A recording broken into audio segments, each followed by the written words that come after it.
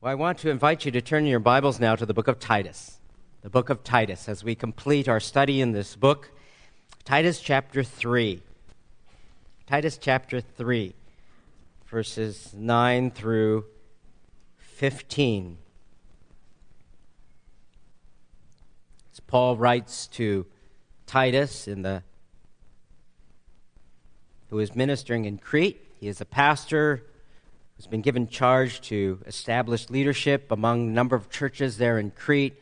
This is the second to last letter that Paul writes before the Lord takes him home.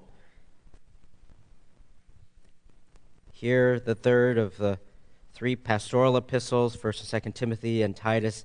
And here in this particular passage, Paul gives instruction to Titus, an encouragement, what he is to do in relationship to various individuals within the church, those who are factious, those who are ministry friends, and also to encourage the congregation to bear fruit through good deeds. Verse 9. The text reads, "But avoid foolish controversies and genealogies and strife and disputes about the law, for they are unprofitable and worthless. Reject a factious man after a first and second warning, knowing that such a man is perverted and sinning, being self-condemned. When I send Artemas and Tychicus to you, make every effort to come to me at Nicopolis, for I have decided to spend the winter there. Diligently help Zenas the lawyer and Apollos on their way, so that nothing is lacking for them. Our people must also learn to engage in good deeds, to meet pressing needs, so that they will not be unfruitful. All who are with me greet you. Greet those who love us in the faith. Grace be with you all." Let's bow together in a word of prayer before we begin our study. Our Father in heaven, we give you thanks for your precious word. And we pray, O God, that you would help us to understand, to know, and to apply that which you desire that we learn. Open the eyes of our heart once again that we might see great and wonderful things from thy word. In Jesus' most precious name, amen.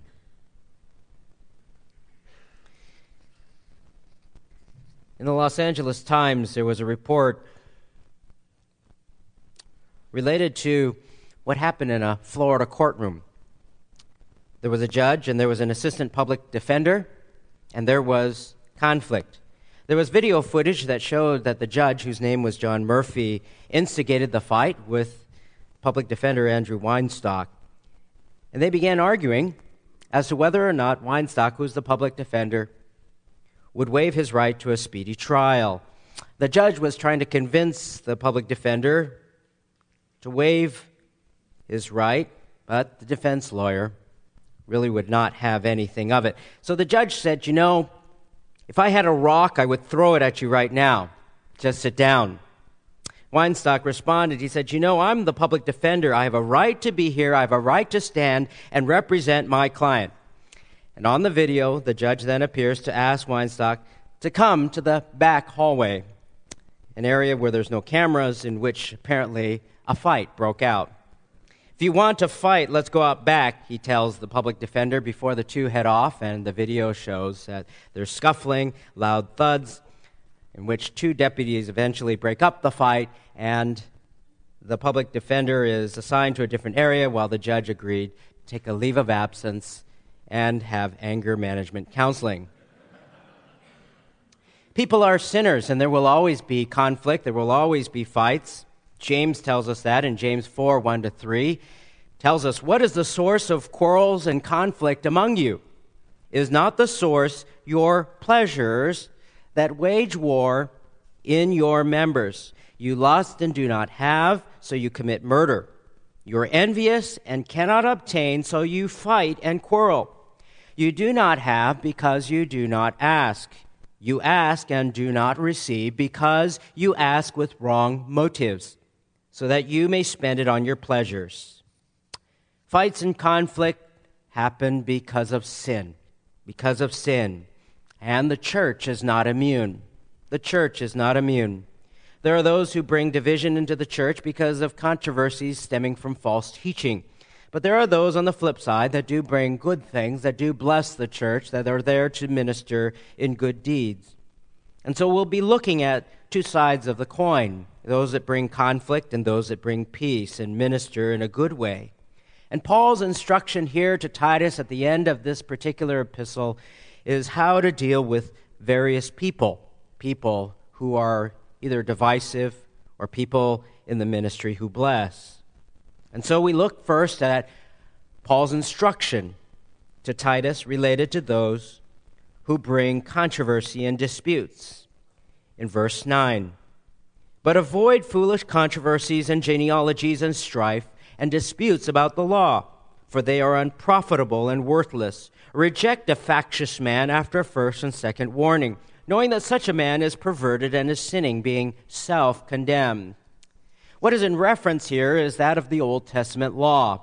Foolish controversies, genealogies, strife, disputes about the law. It is in view here. Jewish teachings, you see, Jewish teachings often majored on the minor. They employed a method of interpretation called allegorization, or allegory, to interpret the scriptures. And basically, allegory is applying a symbolic meaning to the text of the scriptures in order to come up with some sort of hidden meaning behind the text. When it comes to interpreting the Bible, you see, and some of you have been attending the hermeneutics class in our Sunday school, we read the Bible for what it says, unless there is some warrant to see it otherwise, such as a particular genre of scripture. That kind of approach to the Bible, to read it for what it says, is sometimes just termed the plain reading of Scripture, or the plain reading of the text, what it means in plain language. In other words, you're not reading the Bible in order to look for some mystical, hidden interpretation as if God were trying to continually play hide and seek with His will from you. So when we read the genealogical accounts, for example, we say, so-and-so was the father of so-and-so, so-and-so begat so-and-so, etc. You're not thinking to yourself, I wonder if these refer to the number of planets we have in our solar system. Or maybe this is how we should structure our will and the inheritance that we're going to give to our children. No, this is simply lineage. It is so-and-so was the father of so-and-so, or the ancestor of so-and-so. It is the plain reading of the text. And this is not to say in this text in verse 9 that genealogies are not important. We find genealogies in the book of Matthew. We find a genealogy in the book of Luke. They are important because they establish the validity of Jesus as the Messiah as well as the King. There are important details in the Word of God, and this is not saying that all controversies should be avoided. Just stick to the gospel. All controversies should be avoided. Just stick to the things that all Christians agree on. Well, that would never be feasible.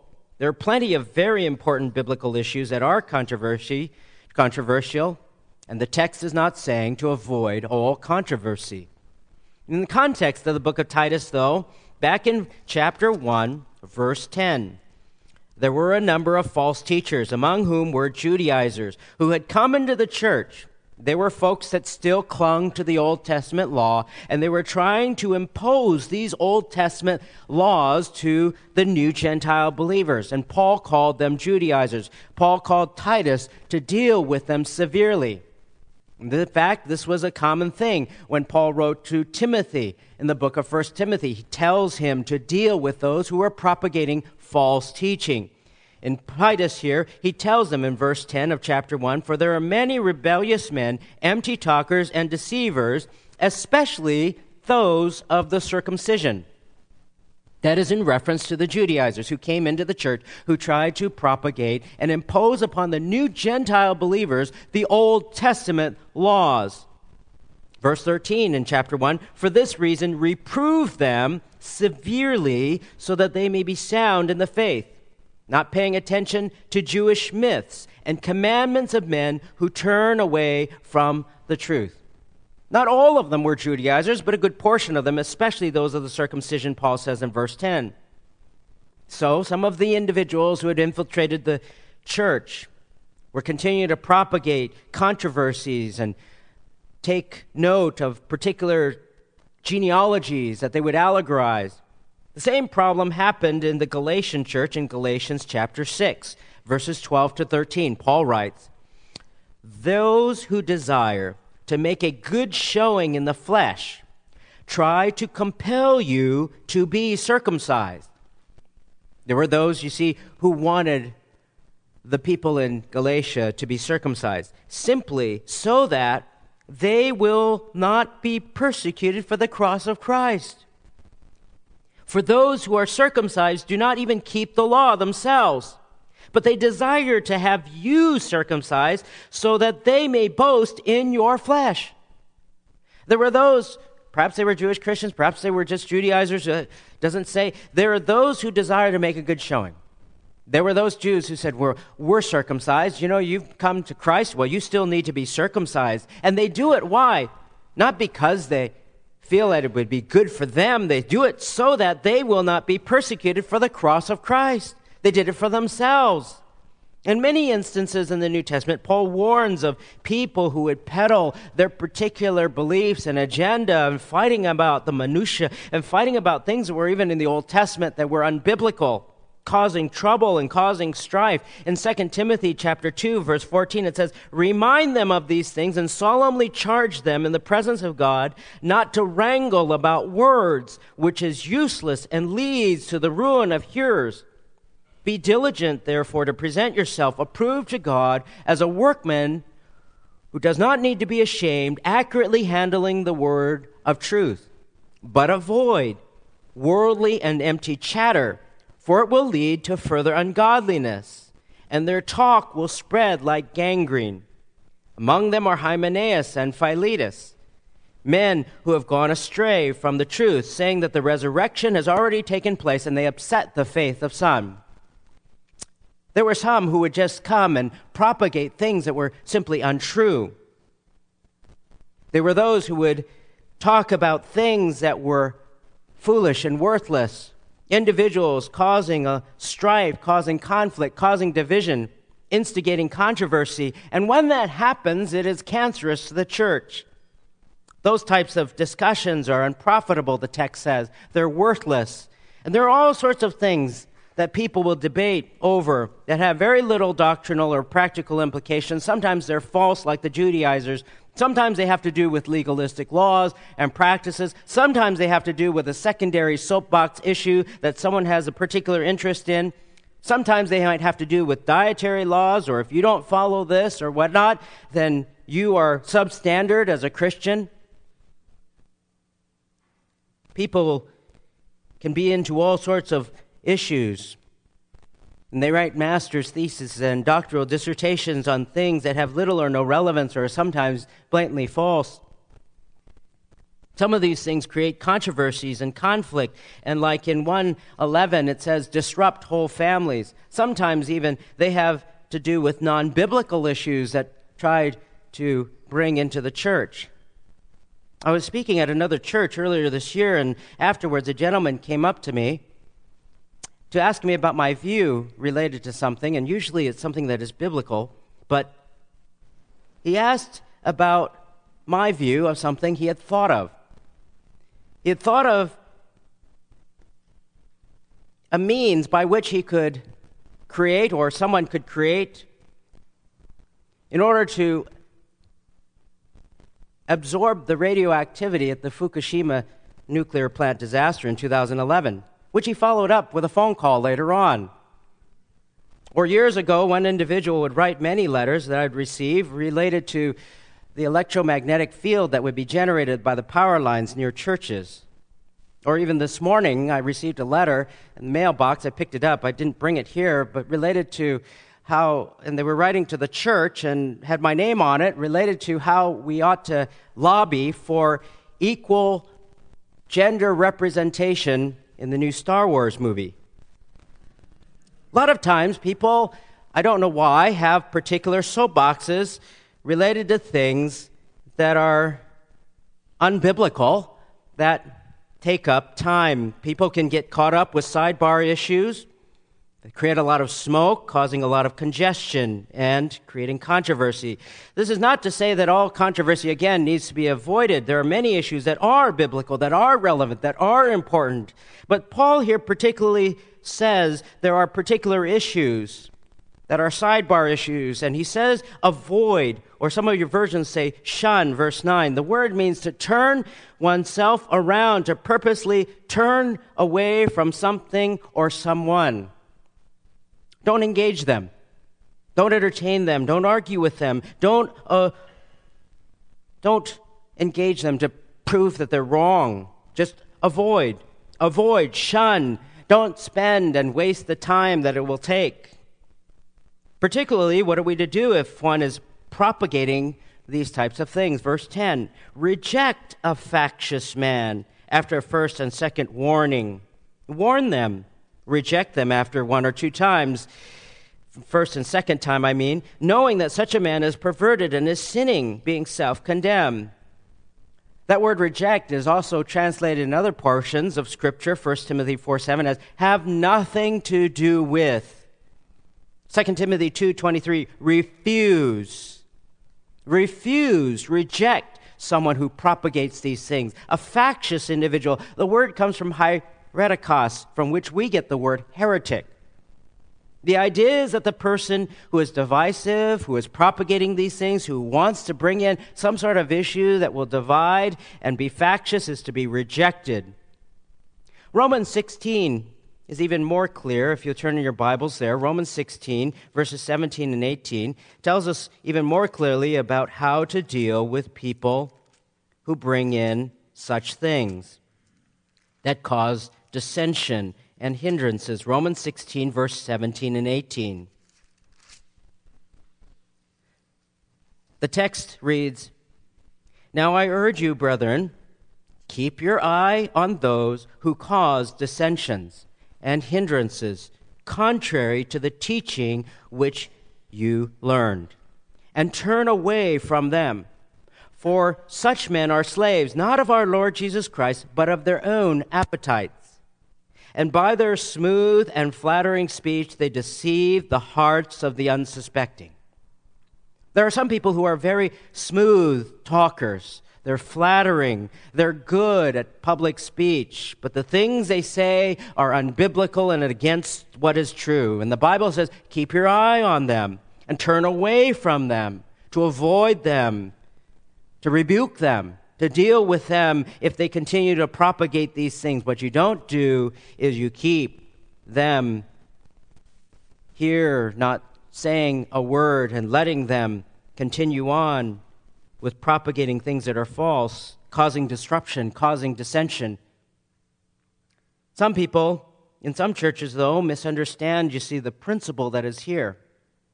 They misapply the principle because some will take the view that if somebody merely believes something that is different, you should remove them from the church. That's their view. That's their inner desire. Get rid of anybody. Get rid of them if they're a Christian or a non-Christian that doesn't think like me. Get rid of them if they want everybody to be in the church. They want everybody to be that which thinks all the same things all the time, whether they're a Christian, non-Christian, young Christian, mature Christian. There's no room for any of those. Be happy to show them the door if they don't agree with me. There's no more room. But the Scriptures don't teach that. The Scriptures don't say reject somebody that simply thinks a certain way. It says reject those who are factious, or reject those who are causing dissensions, reject those who are causing hindrances, reject those who are promoting something that is false, or discipline Christians who are in unrepentant sin. But if someone is not divisive, not promoting false doctrine, not causing strife, not causing trouble, not causing division, willing to learn, willing to grow, we are to exercise patience that they might hear the truth and know what the Word of God teaches. But those who are divisive, those who are factious, this text says they are perverted, sinning, and self-condemned. What is so sad today is there's such a low bar. There's such a low bar for biblical and theological discernment that people not only do not know what is true, but don't care oftentimes about what is true. They don't have a desire to learn about what is true. They don't have a desire to think deeply. They don't have a desire to grow and to flourish. So they let all sorts of things in. That's the more common problem today. But in biblical times, during that time, one commentator notes, the 4th century church historian Eusebius reported that when the apostles died, a conspiracy of godless error arose through deceptive false teachers who arrogantly propagated their insidious lies in opposition to the Word of God or to God's Word. See, Satan's greatest weapon is not through fear. It is through false teaching, false ideas, lies that you would believe rather than acceptance of the truth, acceptance of the Word of God. And if he can get you to begin to think things that are untrue, to captivate your mind to what the world would teach, then you're already down the wrong path. We're to reject those who are factious individuals who cause strife and division within the body of Christ. Now, on the other side of the coin, there are those who are in the ministry who are friends. And that is whom Paul tells Titus to help. Verse 12. When I send Artemas and Tychicus to you, make every effort to come to me at Nicopolis, for I have decided to spend the winter there. Here in the closing thoughts that Paul gives, he makes mentions of some friends of his in the ministry that he's sending to take Titus's place.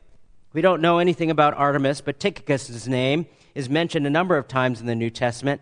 Tychicus accompanied Paul on his missionary journey from Corinth to Asia Minor in Acts 20.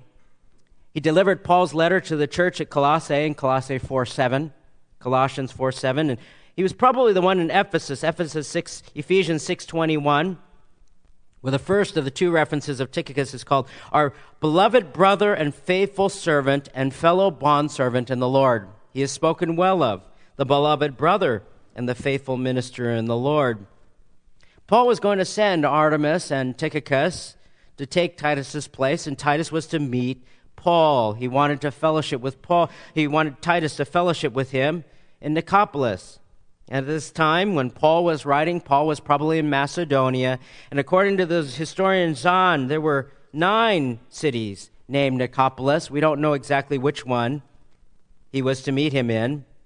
But the name of the city is interesting. Polis, of course, means city, which many of you probably know. But the prefix to that in Nicopolis comes from the word Nike, from which we get Nike shoes, Nike the swoosh, Nike sportswear. It means victory. When a general would win a battle, what he would do is he would name a town, he would name a city called Nicopolis. And every time you think of Nicopolis, it means victory town or victory city. That's what it means. So now you know what the swoosh means when you see it on TV.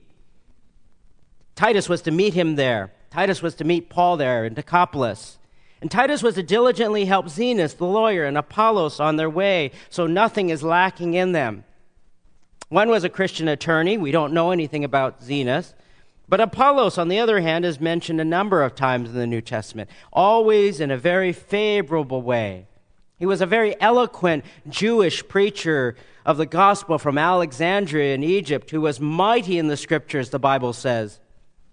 He had been instructed in the way of the Lord. He was fervent in spirit, Acts 18, speaking and teaching accurately the things concerning Jesus, but was only acquainted with the baptism of John. So when he came to Ephesus and he began speaking out boldly in the synagogue, there were 2 individuals, Priscilla and Aquila, who heard him and took him aside and explained to him, the text says in verse 26 and 27 in Acts 18, explained to him the way of God more accurately and encouraged him and wrote to the disciples to welcome him. And when he arrived, he helped greatly, the text says, those who had believed through grace.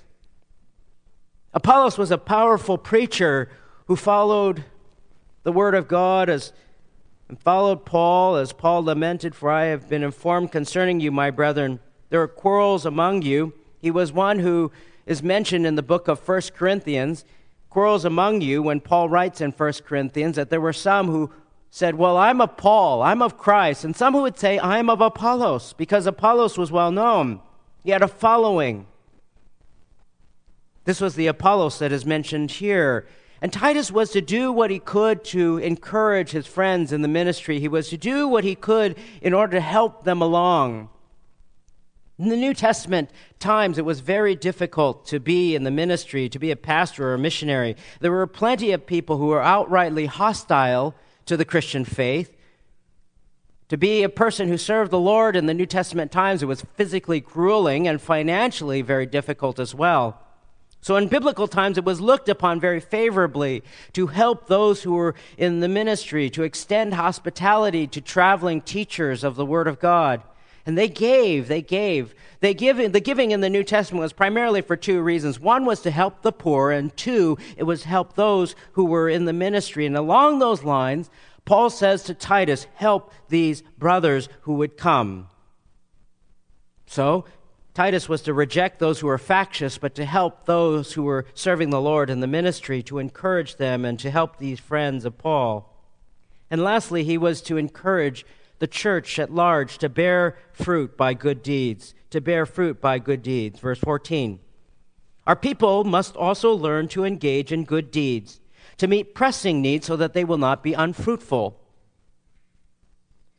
Brandon Cook was visiting his ailing grandmother in New Hampshire.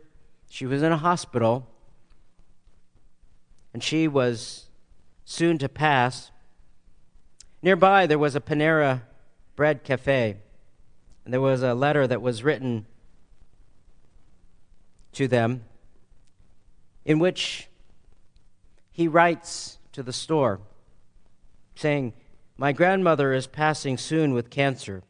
I visited her the other day, and she was telling me about how she really wanted soup, but not the hospital soup because she said it tasted awful. She went on to tell about how she would really like some clam chowder from Panera. Unfortunately, Panera only sells clam chowder on Fridays. I called the manager, Sue, and told them the situation. I wasn't looking for anything special, just a bowl of clam chowder. Without hesitation, she said absolutely she would make her some clam chowder. And I went to pick it up and wound up, they gave me a box of cookies as well. It's not that big of a deal to most, but to my grandma, it meant a lot. I really want to thank Sue and the rest of the staff from Panera at Nashua, New Hampshire, for making my grandmother happy. Thank you so much. This was posted on Facebook, and within days of the short post, it received 800,000 likes. 35,000 people took time to write a brief Facebook message commending the bakery. The authors of the 2014 book, A World Gone Social, tells the story and writes about the effect. The next quarter, Panera's same-store sales increased by 28%, and a quarter after that by 34%. Now, there's no way of proving, of course, that this was the result of the publicity they got. But all that to say is that sometimes a small act of kindness can have tremendous impact upon others. A world that is watching by social media these days. Good works is what we're created to do. Good works is what we're called to do. Created to do good works for God's glory. And the Bible frequently tells us that we are to be engaged in good deeds. Titus, just in that book alone, Titus 2:7 says, in all things, show yourself to be an example of good deeds. Titus 2:14, he gave himself for us to redeem us from every lawless deed, to purify for himself a people for his own possession, zealous for good deeds. Titus 3:8, this is a trustworthy statement. And concerning these things, I want you to speak confidently, so that those who have believed God will be careful to engage in good deeds. These things are good and profitable for men. And Hebrews 10:24, and let us consider how we might stimulate one another to love and good deeds. 1 Timothy 6:18, instruct them to do good, to be rich in good works, to be generous, ready to share. In fact, good deeds and good works, as I mentioned before, is the purpose by which you and I were created. The reason why you and I were created, Ephesians 2:10, for we are his workmanship, created in Christ Jesus for good works, which God prepared beforehand so that we would walk in them. Can you imagine that? The passage says, number one, you don't belong to yourself. If you're a child of God, you've been saved by grace, you do not belong to yourself. You belong to God. We belong to God as God's children. God owns you. The reason God created you there is to do good works. In fact, God has prepared beforehand that you would do all of these good deeds. So there's no such thing as a vacation from doing good things towards others. There's no season of life in which we don't do good to others. We don't say, oh, well, you know what, I've got to make sure that I'm fine before I do good for others. No, these are things as a lifelong habit. We were created to do good things to others. They are our God-given responsibility, our God-given duty to do good towards others. It's important for us to do good deeds because they give glory to God. You never know who's watching. 1 Peter 2:12 tells us, it says, keep your behavior, how you act, excellent among the Gentiles, so that in the thing in which they slander you as evildoers, see, they'll slander you as evildoers, they may, because of your good deeds, as they observe them, glorify God in the day of visitation. Whether you are a Christian or a non-Christian, or there's a watching world that sees the things that you do. And they make note of it in their head, whether or not they ever tell you or not. Just last week in the news, I was reading Marshawn Lynch. It was reported he gave $500 to this McDonald's worker. King5.com. It also said, those of you who watched the game, you know about Ricardo Lockett, who was injured, neck brace and all. After he got out of the hospital, he was riding in a car, and he saw all of these homeless folks on the streets. So he went to his local McDonald's and he bought 100 cheeseburgers and handed them out. They would ask him, oh, who are you and why do you have a neck brace on and all that? He would downplay all of that. He just wanted to give. And I'm sure these guys didn't have some sort of pre-planned thing where they called all the reporters to come in order to see what they were doing so they could do it in front of the media. No, these were things that just came to mind as they did it. There was a watching world out there. And as Christians, our behavior is to be, as it says in Peter, behavior that is excellent among the Gentiles, so that they, in the day of visitation, when Christ comes again, and they bow the knee to Christ, because everyone will, willingly or unwillingly, they will bow in heaven and on earth and under the earth, they will bow the knee. There will be acknowledgement that God has done great things through you who did good deeds. Paul's reminder was our people must learn to engage in good deeds to meet pressing needs, immediate needs that are there. You never know who will be watching. There's a producer for 60 Minutes. His name is John Marks. He went on a 2-year quest, and his 2-year quest was to investigate evangelicals, the group that he had grown up among, but he himself rejected later on. He wrote a book about the quest called Reasons to Believe. One man's journey among the evangelicals and the faith he left behind. He notes the church's response to Hurricane Katrina. For him, it turned the corner. For his own view, it became a key reason to believe.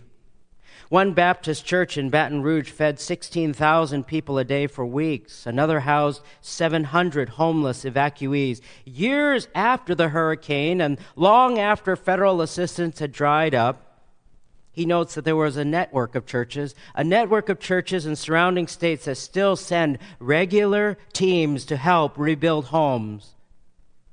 He noticed that most impressively to him, all of these church efforts crossed racial lines, crossed barriers in the Deep South, As one worker told him, quote, "We had whites, blacks, Hispanics, Vietnamese, good old Cajun.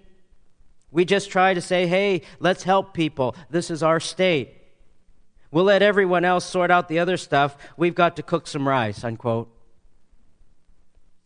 He concluded, "I would argue that this is a watershed moment in the history of American Christianity. Nothing spoke more eloquently to believers and to non-believers who are paying attention than the success of a population of believing volunteers measured against the massive and near total collapse of secular government efforts," unquote.